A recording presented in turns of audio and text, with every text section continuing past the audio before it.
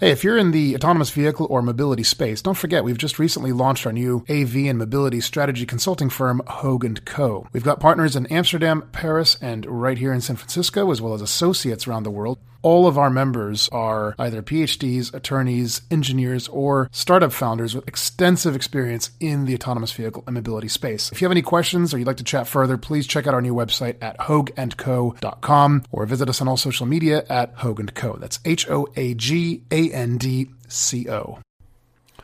All right, it's Friday, the 7th of February, 2020. And this is episode 133, the Cruise Origin episode, and it's the first ever video podcast. For the past year or so, many of you have suggested that I do video versions of my podcasts, and so, well, I've finally done it, not least of which because, well, having been invited to Cruise's big reveal party for the Cruise Origin, obviously I got a lot of photos and videos while there at the event, which, by the way, you can see many of them over at, my Twitter and Instagram accounts at Autonomous Hogue. That's AUTONOMOUSHOAG. But you can also head over to YouTube and do a search for Autonomous Hogue, or perhaps Autonomous Cars with Mark Hogue, and you'll find my YouTube channel. While you're there, check out the most recently uploaded video. It's episode 133. It's this episode. Yeah, this is my first ever video podcast. And by the way, while you're there, please do subscribe, because if I get 100 of you, and I've almost got that. It's not like I've been uploading tons of content lately. Once I reach 100, I can finally get a custom YouTube URL. So anyway, yeah, do check it out over there. Obviously, I don't care really whether you listen to it here on your favorite podcast platform or you watch it over on YouTube. But frankly, considering it's my first one, I would love if you did it. And then while you're there, be sure to leave me any sort of comments you like. And I'll be sure to respond to you as best I can. But in any event, I hope you're sitting comfortably, whether you watch it or listen. Episode 133, The Cruise Origin Reveal Party. It's a pretty great episode. Begins now.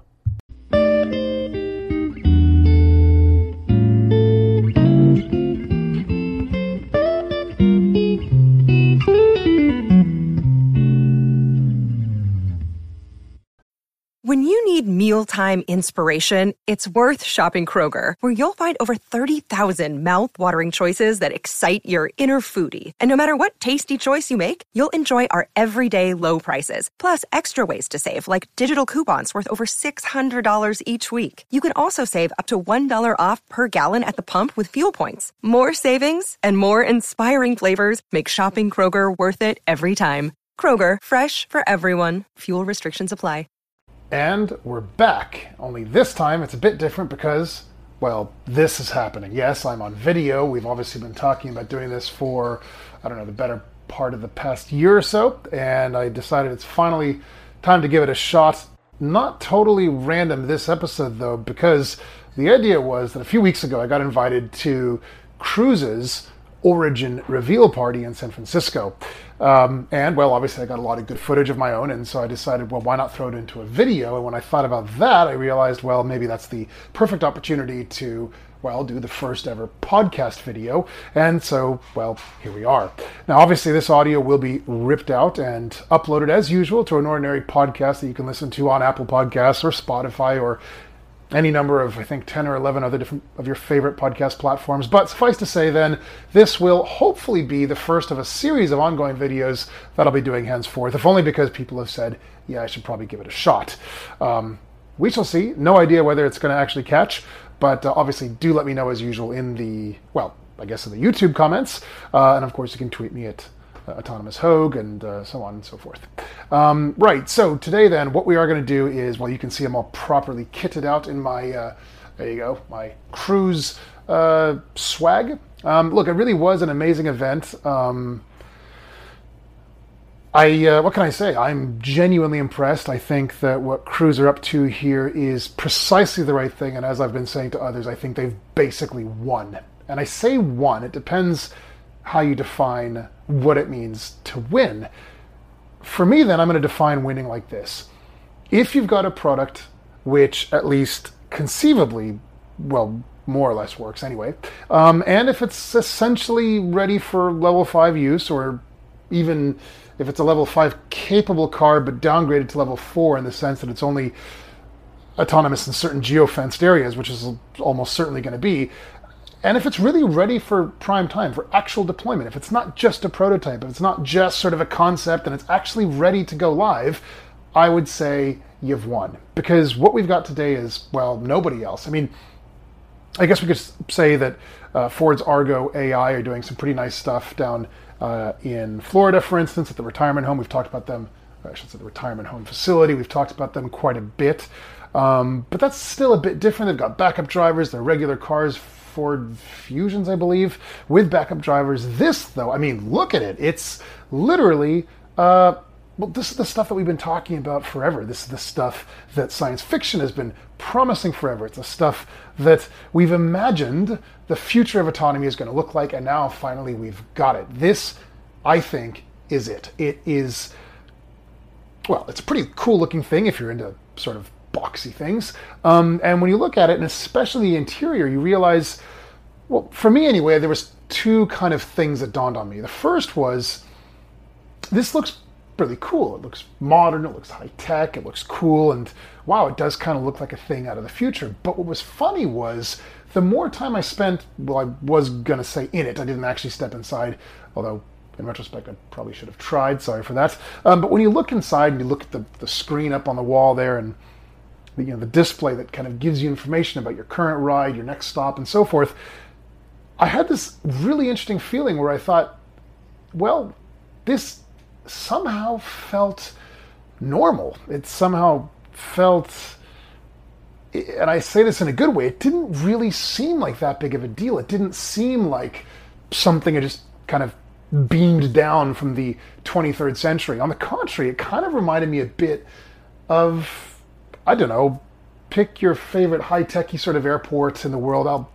I'll say Munich or Frankfurt or somewhere, right? You've got these really nice modern trains that zip you around the airport terminals. This kind of reminded me of that. And so in that respect, then, it wasn't really a disconnect from reality. And I think that's really important. I think, it's a bit of a trick, because when you first look at it, you think, oh my gosh, how can I do this? I'm getting into an autonomous car. There's no driver. There's no steering wheel. And then you get into it. And as soon as that door slides shut, you sort of forget you're in a car in anything other than name, car. I mean, because it isn't a car. It's like a little shuttle pod. It's a box with wheels, which gets you from A to B. And in that respect, I guess what I'm trying to say is, if instead of rolling on rubber tires on a road, on which other actual cars and vehicles go, if instead of that it were running on a train track, say, you wouldn't even give it any additional thought. And that's my point. You wouldn't give it a second thought. You just get in and it's a train, albeit a rather modern, futuristic little sort of a train, one pod car in size, not linked multiple cars, and seating, 4, 5, maybe 6 passengers comfortably. In a funny sort of way, it kind of reminds me of actually a black London taxi. Right, so if you've ever been in those taxi cabs, they are awesome. The black cabs, right? You get inside and you can sit facing each other. There's a ton of floor space for your luggage. Just remember, do not put your feet up on the chair opposite you. But on the flip side, you don't have to mind the gap, so that's kind of nice. You just kind of get in without fear of falling onto the tracks below. So anyway, look, joking aside, though, I think that's what makes this so special. It's its normalcy that makes it special. Right, so that's the vehicle itself. Again, here I'm going to show you a bit of videos here. Maybe I'll attach some at the end, I don't know. But in any event, here, take a look at this. You can see here up on the stage as the doors are opening, and how the thing looks. It just looks great. It appears bigger than it is until you stand next to it and you realize it isn't actually that big. It is a bit tall, I suppose, maybe rather like a large SUV, but in fact, the dimensions, by design, of course, are intentionally to be about the size of a regular car. This, of course, is essential to make sure it can get around cities and urban areas with no greater difficulty than a regular car. So this is, I think, a really big deal as well. So let's talk about the actual thing, right? So what is GM promising? What have they told us? When can we expect this thing? What's its range? Is it going to be limited to certain areas? Is it going to be in some cities but not other cities? Well, look, unfortunately, we don't have a lot of details. So one of the only numerical metrics that we were given was something like, look, the average person apparently spends about $5,000 a year on transport, whether that's due to their own car payments and fuel and parking, or whether it's due to Ubering or lifting somewhere. So the promise with the Cruise Origin, of course, is that, well, you guessed it, it's going to cost something less than $5,000 because, of course, it must. Here, have a listen to what Dan Amman says, the CEO of Cruise. The Cruise Origin will have a lifespan of well over 1 million miles, and that's at least 6 times more than today's average car. So let's make this really simple. The Origin is going to drive all day and all night. It costs a lot less to make than you'd expect. It's going to last more than 1 million miles, and you can share it. And that is what will put $5,000 back into your pocket. Now, stepping aside for a moment, I think the optimal case is going to be where this is going to be essentially free to passengers for a certain, within a certain duration, I suppose. My analogy for that, of course, is parking structure. So one of the things that always amazed me about parking lots in LA, and when I say LA, I mean specifically the west side that I'm familiar with, so Westwood by UCLA as well as Beverly Hills, they have always done something, and this was true 10 years, 15 years ago when I lived there, and it's still true, shockingly, today. Parking structures are free. Underground parking lots are free for the first hour or two, after which they're only $1 or $2 extra, if I remember correctly. The point is, I think what's happening is that local businesses are probably subsidizing these lots to kind of bring business, right? And it works great. In fact, funny enough, it's less than or equal to the price of parking on the street to park in the lot, and the best bit is you can't get ticketed for anything, like forgetting to feed your meter. So by every possible metric, you always want to park in a lot. I think that's the proper way that things are going to have to go for autonomous pod cars like the Cruise Origin, where instead of having a cost which passengers pay as a matter of course all of the time, I think maybe up to a certain duration, whether it's time, miles, some combination thereof, whether it's maybe a certain amount of days out of the calendar month, for instance, I think that the vehicles themselves should actually be free. But the trick is that in this case, the travel costs are going to be picked up by the cities. Yeah, here's where I'm going with this. I think the cities might actually find out that they have an incentive to buy these things en masse and then essentially provide them for free to the populace, again, with maybe some upper bound on use. This isn't really that crazy when you consider the fact that many cities are actually already providing free public transit. This is a really big deal, and it actually obviously helps further the adoption rate of public transit. And in this case, what's the difference for a city, whether the public transit is a bus or a train or a pod car? Now, I get it. Some cities have big transit unions who are going to really resist this. I'm not suggesting to bring these things in as an alternative to buses and trains and subways, but rather as an additional thing. It's just kind of part of the network. So, yes, of course, then there's going to be the discussion of, well, what about potential transit operators losing their jobs as drivers for buses or operators for trains? Yeah, that's always going to be a big question. It's not going to be a binary result. It's not one or the other. You do kind of all of these together. So we're going to let the market decide what works best. The reason this is a big deal, and I think the reason why it should be deployed this way, is because this way you let passengers slowly transition to and learn about how these new forms of transit work, and it stops to be this sort of scary thing, and there isn't really a risk factor for them anymore, right? Thing is, though, it's going to take a bit of a transition period, right, for people to get comfortable with a truly autonomous thing like this. But again, I really believe that once they're in the vehicle, they will actually forget that it's a car at all, and they will really feel that they're on a train. I think that's what's critical. The other thing is that by making it essentially free, you really help that transition period. But let's talk about how we're going to actually see these deployed. Now, my big concern, and I say concern, my biggest critique actually is, what on earth is the deployment plan? What is the game plan for this? And if this sounds at all familiar, this question of what do you do? Well, it's because it keeps popping up a lot.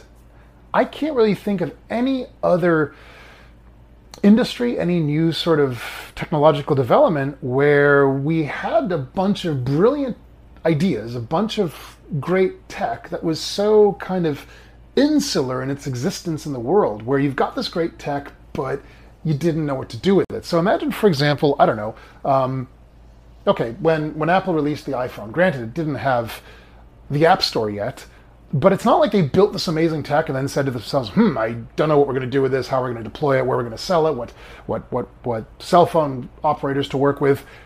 But they just had this tech, they were just sitting on it. Well, what if they didn't do anything? Well, that's kind of what's happening here with Cruise and frankly, everybody else who's developing this great tech. I've never seen such a disconnect between tech and market, where you've got this massive gap. It's sort of like there's just like an idea gap. We've got all these brilliant engineers working on something awesome, but somehow nobody's on the team to actually realize it and bring it to market. I do think Cruise is by far and away the furthest along. Well, okay, Tesla also, but in an admittedly rather different sort of way, and I do still have a lot of faith in what Tesla are doing. And speaking about good go-to-market strategies on a somewhat separate note, Rivian's recent announcement that they're going to be essentially licensing their electric vehicle platform to other manufacturers, and of course we just heard that Lincoln has signed up to do precisely that for Ford Lincoln's first EV truck. That's brilliant, but here we have the same problem with Cruise. Here's my concern. San Francisco finally just shut down its main thoroughfare, its main artery to all private vehicles. To be clear what that means, only buses, surface trains, so streetcars, taxis, crucially not Uber and Lyft or other such ride-sharing platforms, and of course emergency vehicles, delivery trucks, except for those vehicles. So no private vehicles can use Market Street from the San Francisco Ferry Building all the way down to 10th Street, which is, for those of you who know the area, it's actually where the Twitter offices are based. So for those of you who don't know the area, go to Google Maps, search for the San Francisco Ferry Building, then get directions to Twitter's HQ on 10th Street. You will see exactly what I'm talking about. So that's a pretty huge stretch of road. Now, you can still cross it at all the cross streets, of course, which I say, of course, I think it should be like every other cross street or every several cross streets, not every one, but whatever, it's a good start. And the idea, of course, is to make this much more sort of free-flowing for things like pedestrians, bicyclists, and buses. So you can see where I'm going with this if you've heard numerous rants of mine in the past where I've suggested forever that what needs to happen is that Cruise needs to take the Origins concept to its logical next step. Again, treat it like a train, treat it like a bus. They should have already in place an agreement with the city of San Francisco where they're going to be operating these things on the bus lanes on Market Street, just like the buses and trains. The best thing about this is that it is a really long stretch of road. Your only options are, walking, biking, taking the bus, which is awful, taking the subway, which is less awful, taking BART, which is, well, depending on your time of day and your tastes and preferences, well, your mileage could vary. So I think if you were to offer this Cruise as an alternative, that would just be super cool. It would be awesome. And furthermore, it would be the best test environment for Cruise, because let's kind of extend this to its logical, shall we say, lower bound of complexity, as it were. Imagine you've got a dedicated lane for Cruise on Market Street, which is, let's say, physically walled off to anything else, so nobody can interfere with it. That's effectively a perfectly safe use case where really nothing's going to go wrong, and to Cruise's credit, I believe they will have no problem operating a Cruise Origin or other such vehicle of theirs on a perfectly dedicated, walled-off, protected lane. Well then, let's extend this a bit further. Drop the protected walls, just have a dedicated lane, let the Cruise operate there like any other vehicle. This would work. Cruise could do this today. If I'm wrong, hey, somebody at Cruise, step up and own up to it that no, you actually aren't that good, that you kind of suck, and you're not that far along. I don't believe that's the case. I believe you really could do that, and that's what you should be doing. So, could somebody tell me why nobody in San Francisco has gone over to Cruise and said, hey, Cruise, we want you to do this. We want to test these vehicles, and oh, by the way, we'll buy up a couple of them too and offer them for free to pedestrians. This is the obvious way to do things. I don't know why it's not happening. That's my big concern, and I really think this needs to be the approach. So if I sound excessively excited and yet frustrated at the same time about what Cruise are doing, well, it's because, yeah, I've been saying forever I'm a huge fan. Look, I do have the swag because I went to their event at the Young Science Museum a few months ago. I've been a huge fan of Cruise forever. And, you know, when I see a city like San Francisco that has the opportunity to really jump on top of this and really get involved from the beginning and really take the lead, and seeing how they've taken the first step by deleting pedestrians and private vehicles on Market Street, that's a great first step. But why isn't this thing happening? Why aren't we seeing this happening yet? It could happen right now, today. I don't care if it's just one of these little Cruise Origin pod cars. Just start somewhere, because remember, the big challenge is going to be for any company trying to deploy these things, not just the tech, not just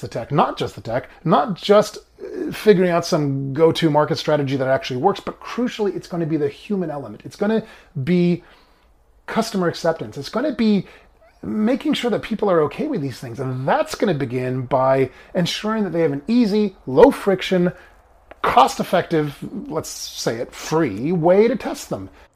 By the way, speaking of customer acceptance, we just launched the largest autonomous vehicles consumer acceptance survey in the world.